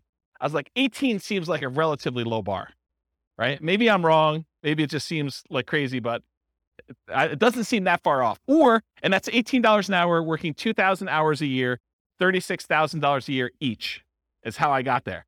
Or you could say, look, if they're really as motivated to achieve financial independence as you say they are, then 2,000 hours a year is like part-time work, in my opinion. I mean, there's other people they're going to be offended by that, right? I'm going to get hate mail, I can't work more than $2,000 a year. I mean, 2,000 hours, that's like the first 6 months of the year for me.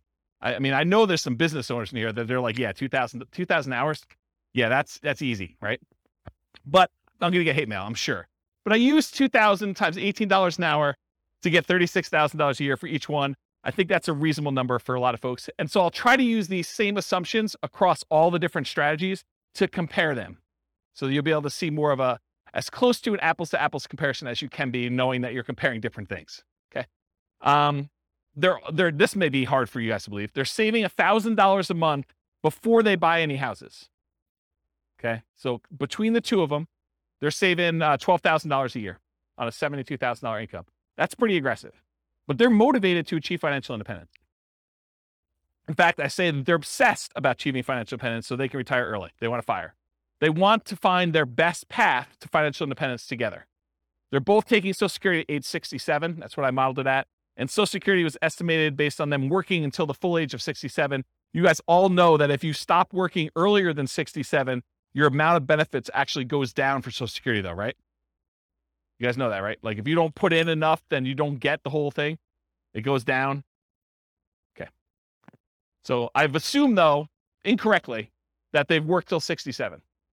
So if they get to the point where Social Security kicked in and it matters to them, that will be a factor.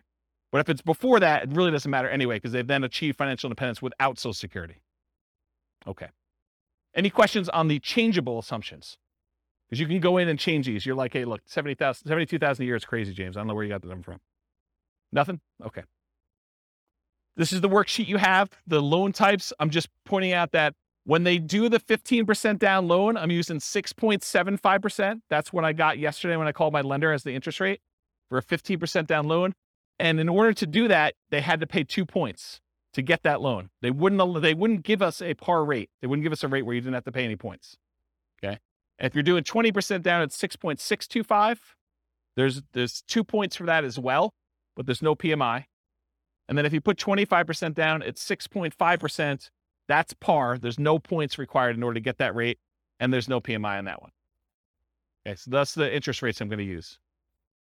If they were, when we cover Nomad next week, we'll be looking at these conventional loans, and you'll see the interest rates for those, what they are. For example, putting 5% down is 5.5% versus 6.75 or 6.625 or 6.5. This is why putting only 5% down starts to look attractive, is the interest rate's so much better. We'll cover that. We do Nomad. Any questions on this before I go on next slide? Okay, cool. More changeable assumptions. I modeled this out for 60 years. So if for some reason they don't achieve financial independence, it's possible they achieve it after 60 years. Okay, so 720 months, 60 years. So they'll be 81 at the end of this modeling. Based on their income, I think I looked it up. It should be about a 17.85% effective income tax rate. That's what I've estimated it to be. I'm assuming a 3% inflation rate over a very long period of time, guys. 3% is reasonable. I know we've seen crazy numbers recently, but look out long time in history. 3% seems right about there. 5.5% mortgage interest rate for the owner occupant, but they're not doing owner occupant except in some examples here, but they're doing the investor rates, which are listed on your spreadsheet. They have a 4% safe withdrawal rate number. They have $5,000 minimum target monthly income in retirement. So they're trying to get to the point where they have $5,000 a month in passive income from those three sources in order to be considered financially independent. And I do adjust for inflation. So it's $5,000 today, but in the future, it may be $7,000 or $8,000 or $9,000, depending on what time it is. Okay. And why did I pick $5,000 when they're making $6,000 a month? Because they're saving $1,000. So I want them to be at the same level of lifestyle, not at the same income. So they're not saving $1,000 anymore. They're only saving nothing because they've already achieved financial independence. And so we're trying to get them to the point where they replace their standard of living, what they're actually living on. And I've also said, hey, look, when do they get to the point where they can live a $10,000 a month lifestyle, which I don't even think I showed you numbers for that today, but I do run that math and show you when they're earning twice as much. Okay. Any questions on these changeable assumptions? You can change all these too. Okay. So for the property, what kind of property are they buying? So here's the assumptions for the property. It's going to be a $375,000 property value, and it goes up at a rate of 3% per year. So it's keeping pace with inflation. It's not going up faster than inflation. It's not going up slower than inflation. It's pretty neutral. We're going to do 3 different down payment scenarios. So I'm going to do a 15% down, a 20% down, a 25% down one, and I'll show you the results from each. With the 15% down, there's PMI. I told you that. 1% of the purchase price in closing costs when they purchase. So they're going to have some fees for getting the loan. In addition to that, for the 15% down and the 20% down loans, there are 2 additional points in order to get the loan. You have to wait. Is that something that's common? What's that? 15% down?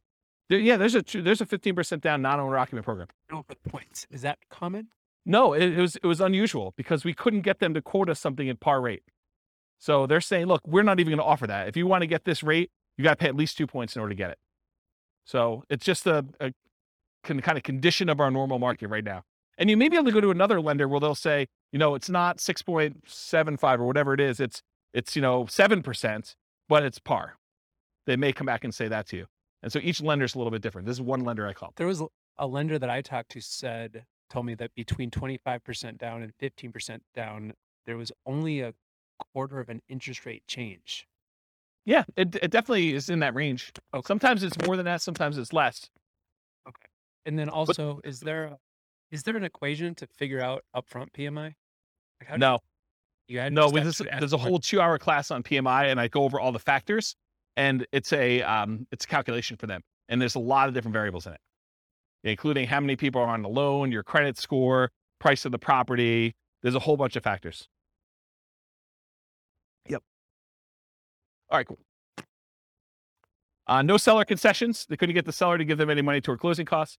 Interest rates, I already talked what those are. 6.75 for the 15% down, 6.625 for the 20, 6.5 for the 25% down, and the 15% has PMI.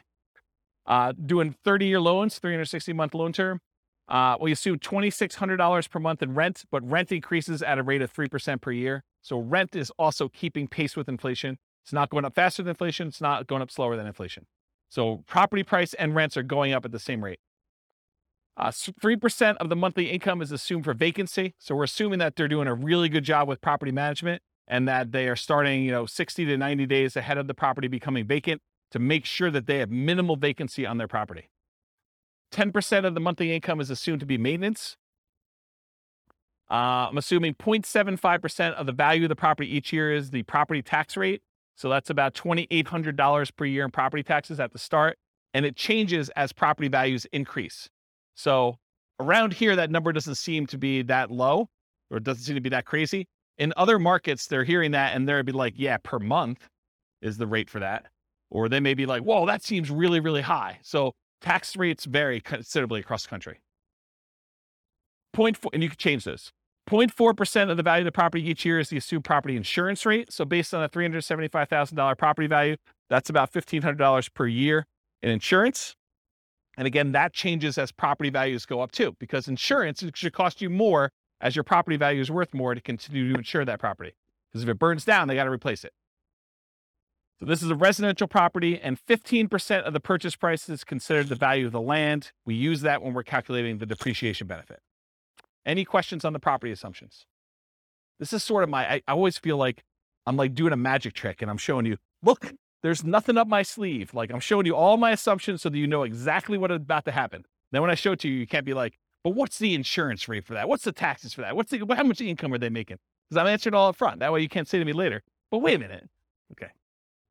All right. So I wanted to show you a baseline of, hey, if they didn't do any real estate at all, if they just said, I'm going to invest $1,000, I'm going to save $1,000 a month, and I'm going to invest that in the stock market, I'm going to get 8% return in the stock market, how long does it take me to achieve financial independence if I only invest in stocks? And for this one, it's primarily that 4% safe withdrawal rate times the amount that they have invested in stocks, right? Because that's where the majority of their money is coming from. So in that case, it takes them 482 months, about 40 years. Someone who's saving $1,000 a month, that doesn't seem like it's that wrong, right? I mean, it takes you 40 years to save up for retirement. You're going to be like 61 years old at that time, and you'll have enough to be able to replace your income using a safe withdrawal rate by investing in stocks. Doesn't seem unreasonable. So that's all it takes. What if they just buy one owner-occupant property where they move in and they live there and they do the rest in stocks? Does that impact things? Turns out it does. They can actually retire, be financially independent at 396 months if they buy one owner-occupant property and invest in stocks otherwise. So considerably faster. What is that, 86 months? What is that? How many years is that?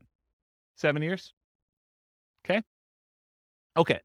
Now at this point, we've kind of taken it back. They have not opted to buy the owner-occupant property anymore. They're only going to buy rentals. They're going to continue to live in a rental themselves, and they're going to buy up to 10 20% down payment rentals. If they buy 10 20% down rentals, they live in a property that they're not buying a property to live in. They're just staying in the property that they're renting in and continue to pay whatever rent increases there are. It takes them 370 months buying 20% down rental properties in order to achieve financial independence this way. If they buy 10, 25% down rental properties, so they're putting more down, they're waiting longer in order to have the down payments, and they're delaying buying the properties, but when they buy them, they have slightly better cash flow because they put more down, they have a little bit better interest rate, they had to pay a little bit less in points, and they put more down, so they're borrowing less, so their monthly payment is lower. So they have the benefits of additional cash flow. That means that they can actually achieve financial independence in 346 months if they do it that way.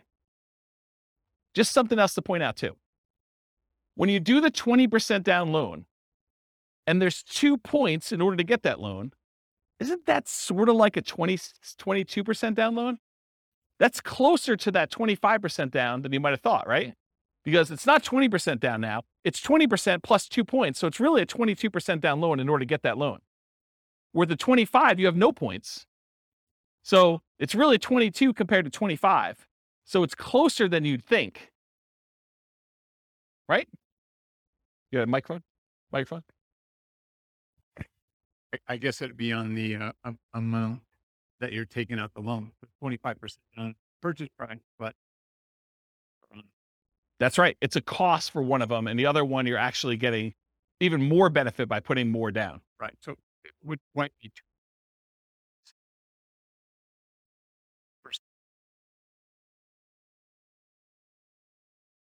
Yeah, I see what you're saying. Right. Yeah, you're right, because it's the 20% down is on the initial purchase price and the 2% is on the loan balance. Yeah, you're right. So it's 80% of the 2%. Right. So 1.6. splitting hairs, but No, you're right. That's a good point. Okay, note to self. Steve not invited to next meeting. No, he's all good. Okay, cool. So we did that 25% down there. What if they do 15% down? It actually goes up. It matches what they did with the 20% down at 370 months. So it's actually slower for them to do 15% down than it is for them to do 25% down. but it's the same as if they did the 20% down. Okay? To rent or buy. So right now, this couple is living in a place that costs $1,800 a month. Remember, the rent on the property that they're buying is $2,600 a month. So they're living in a lower quality house or getting an amazing deal from somebody. But if they were to buy the property, their expenses would increase quite a bit. In fact, it would go about $600 a month higher in their cost to buy that property. So instead of saving $1,000 a month that they keep renting where they are, they would only be saving $420 a month when they buy a property to live in. So by buying a property to live in, yeah, they have a little bit higher standard of living, a little bit nicer house that they're living in, but they're also saving considerably less, which is going to impact their speed at which they can acquire properties. So should they rent or buy? Well, what if they own or occupy, buy one property to live in, then they start doing their 20% down payment rentals? Well, if they do that, it takes them 394 months to achieve financial independence. Before, if they didn't own or occupy, they were able to do it with 20% down rentals at 370 months. So it takes them 2 years longer if they decide to own or occupy and live in a little bit nicer property to achieve financial independence. What if they do 25% down? In that case, it takes the same exact amount of time, 394 months. That's if them buying a property to live in and then saving up to do 25% down payments to do that. What is going on at 394 months that they're both the same? We'll come back to that. And then finally, if they do 15% down, it's still 394 months. Why are they all the same? Does anyone know why they're all the same? If you're going to own or occupy a property, but then you're going to buy 20% down, 25% down, or 15% down properties, why are they all the same 394 months to achieve financial independence? It's not that they all get paid off. It's that their owner-occupant property, they bought it not immediately because they didn't have enough for a down payment, so it took them a little while to save, but their owner-occupant property gets paid off at that point. And when you actually have your owner-occupant property paid off, you no longer need $5,000 a month to maintain that same standard of living. You actually are $5,000 a month, whatever that mortgage payment was, less. So your target to be able to achieve financial independence now drops.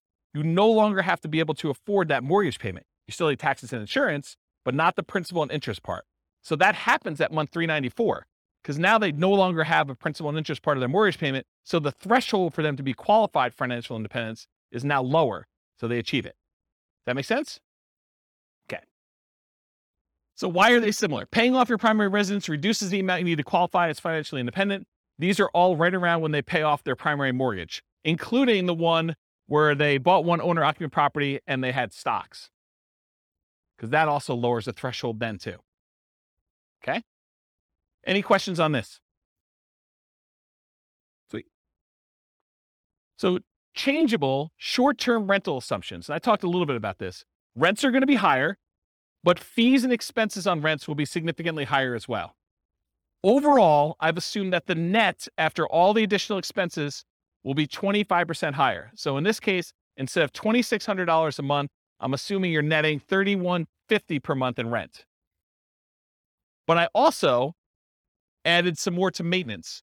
My thinking was, hey, look, if you've got a property and you've got a lot of turnover and people are living there and actively being in there, you're probably having a little bit more wear on a property than having a tenant living there for a year and having just regular turnover, or a year or more.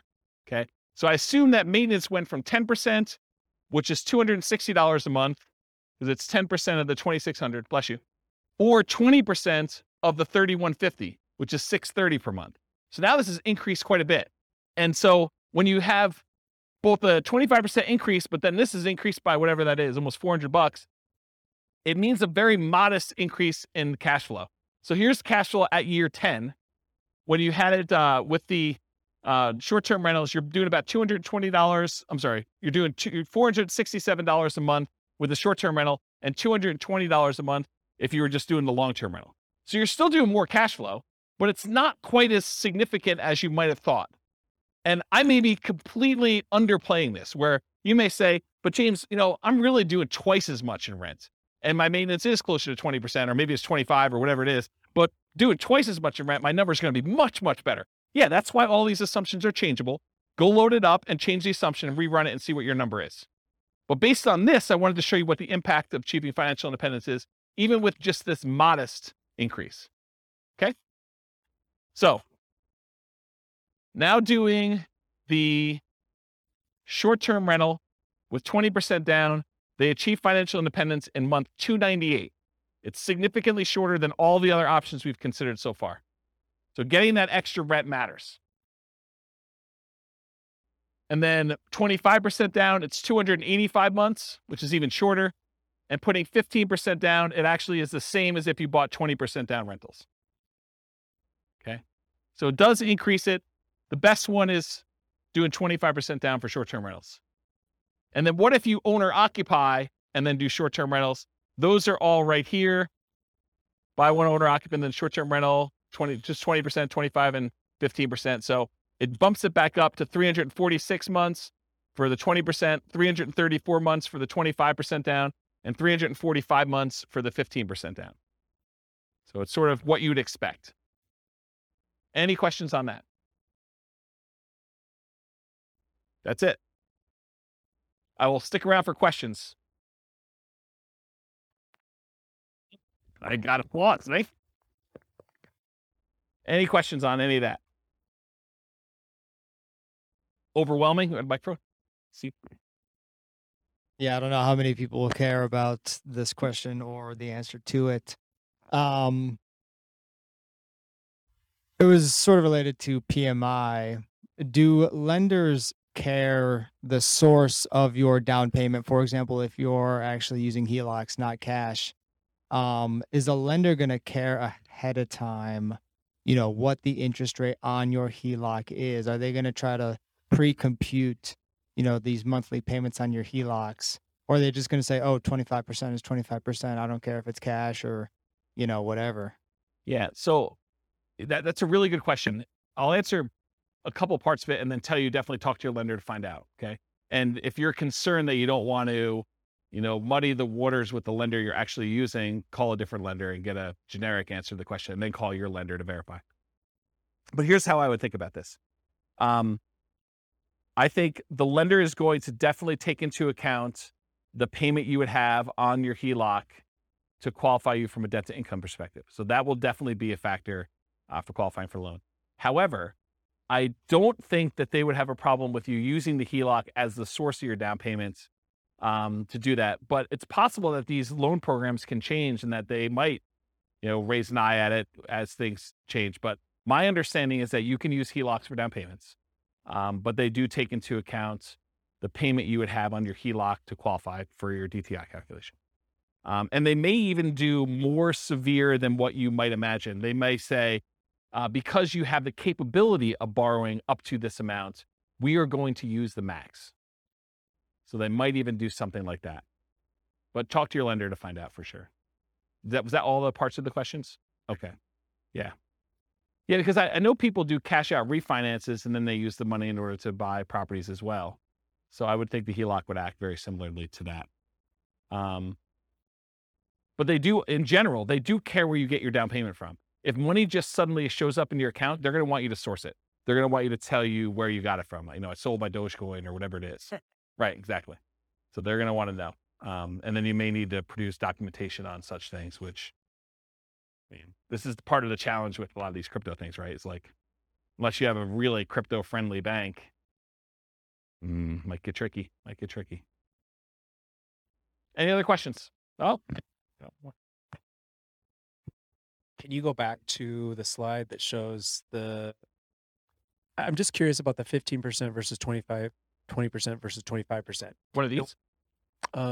Yeah, not the short. Yeah, not the short-term rental. Not short-term. Yeah, I think you're on the right one. I think these are the non-short-term rental. I'm just curious. Oh, these are the owner-occupant ones. Oh, they have both of them on there, but. Yeah. So what are the variables that you think make the difference between the 15, the 20, and the 25? Like, why are these the same, or why are these why is the 25% better than the 15? Is that two reasons? PMI? Yeah, well, PMI, I think it's going to be a factor, but it's really the two reasons I talked about. The interest rate's much better on the 25%. You're going from, what's it on the sheet? Is it 6.75? 6.75 Yeah. versus 6.5, right? Correct. Yeah, so that's one reason. So that compounds over this time period, whatever it is, and multiple properties. So like it cascades. You're not just talking about one property with that 25% difference. You're talking about 10 properties eventually with that difference later on. And so it cascades, it gets worse and worse and worse, or better and better and better, depending on which way you're looking at it. So the interest rate is the difference. And when you do 15% down, you're borrowing more. And so your cash flow is much worse than if you put 25% down because you're borrowing less. You're putting more down. The amount you're borrowing is also down, and the interest rate is better. And so that does make a huge difference in cash flow. And you think does that cash flow make up for the fact that you're putting less down so you have more cash to buy your next property with a 50% down? You don't add more cash. They're buying properties as soon as they get to the point where they have enough down payment and reserves. So as soon as they get to that point, they're buying their next property, and then they're saving up until they could buy it. So if you look at the chart of like how many properties they own and when you're buying 25% down properties, eventually I think you get to the point where you're buying faster. The first one you buy might be a little bit quicker, but then it's worse cash flow. So you may not even be saving as much. So it takes you longer to do that, or maybe similar amounts, but you're being impacted by that lack of savings rate in order to do that. I like those graphs that you've had before that show those steps. Yes. And if you go pull up on the models, you'll be able to look at all those. The complaint I sometimes get is, James, you show me 300 charts. No. Right. Yes. It is the complaint I get, which, I mean, I like charts and I like showing the charts so I can show you all this stuff. But sometimes when we don't have that chart, like I've occasionally even said to people in the room, this chart, I'm not even gonna talk about unless someone challenges me, because I want to be able to show you this as to like how I got to where we are. And it's sort of like, it's like ammunition for arguments in class. But, today I tried to keep it simple and simplified it. So one other thing I'll add. So this exact person, have you been listening to the new Real Estate Financial Planner podcast where I go and I do like Andrea and her story and do that? Well, I'm doing this person through a large number of different scenarios. I'm going to take this storyline. And so I'll do individual episodes on each one of these scenarios. And so you'll be able to see a lot more detail too that way. it's using these interest rates all the way through. Yep. Okay. Yeah. I'm going to try to do like one story arc where we don't change anything. But then in the advanced versions of it, I'm using variable interest rates and variable appreciation rates and variable rent appreciation rates and variable inflation rates. And one more variable thing, but there's like 5 things that are variable to show you like, and then I'm going to run it 1,000 times to show you what the range of expectations are. They may be financially independent anywhere between month 274, where it's 1 time out of 1,000, all the way up to month 495. I'm just making up these numbers. And that's 1 time out of 1,000. And the majority of them are in this range of here to here. And I'll be able to show you that in advance. And those are based on historical data, like the variable rates, No, they're variable. So like instead of doing an interest rate of 6.5, I'll say, look, it's 6.5 month 1, but there's a chance it could go up to 6.25 the next month, or it could go down to 6.375. And so there's just a probability distribution. And so sometimes, one run out of 1,000, maybe it actually ticks down, but another time it might actually tick up where they go to 7 or 8 or 9 as you're buying more properties, but it changes every month so that when you finally do buy a property, the interest rate may be much different than what it is today, but it's doing a change each month to see like where it moves and over a large enough sample size. And I don't even know if 1,000 is truly large enough, but it gives you a decent range of like what the values might be. And you could see like, hey, interest rates has a major factor here. And so if interest rates go up, this looks much worse for them. If interest rates go way down, this looks amazing for them. And so you can now see some of those things happening with interest rates, with rent appreciation rates, because what happens if the market softens and they're getting better deals as they're acquiring, and then it turns around and they go up? What happens if prices go up when they're buying, and then it starts taking off when they, kind of get to the point where they have 10? All of those things can happen in those runs as well. And it combines with rent appreciation and price appreciation and interest rates and inflation rate. And the stock market rate of return is also random. So those are the 5. Does that help? I'm just picturing in my mind, like, what if at year 7 interest rates go down and you refinance? And like, how would that, that's what's awesome about my software is that I can say, if interest rates drop below a certain thing, refinance and ratchet it down. And then how does that improve? That could be part of the algorithm for doing the testing. Because that would be really, that'd be really interesting to see like how 15 and 25 changes, and if 15 shoots farther ahead based on a 5-year refinance to the same interest rate or something. This is literally why I wrote that software, because I had those same questions, right? About my own personal stuff. I'm like, look, I'm on this plan. What happens if? And then my mind just goes crazy. What happens if stock market tanks? What happens if there's a real estate market correction again? What happens if prices go out of control up, or prices kind of stabilize, or prices go down and I'm able to acquire more properties? Like, what do all these differences mean to me? And how does it impact my ability to be resilient in retirement? Or, during my acquisition phase of kind of getting to that point, like, what happens there? This is literally why I wrote all this stuff. But those are the types of questions. Yeah. So that's it. Okay, cool. That's it. All I got for you guys today. So stick around for questions. That's all I got for you.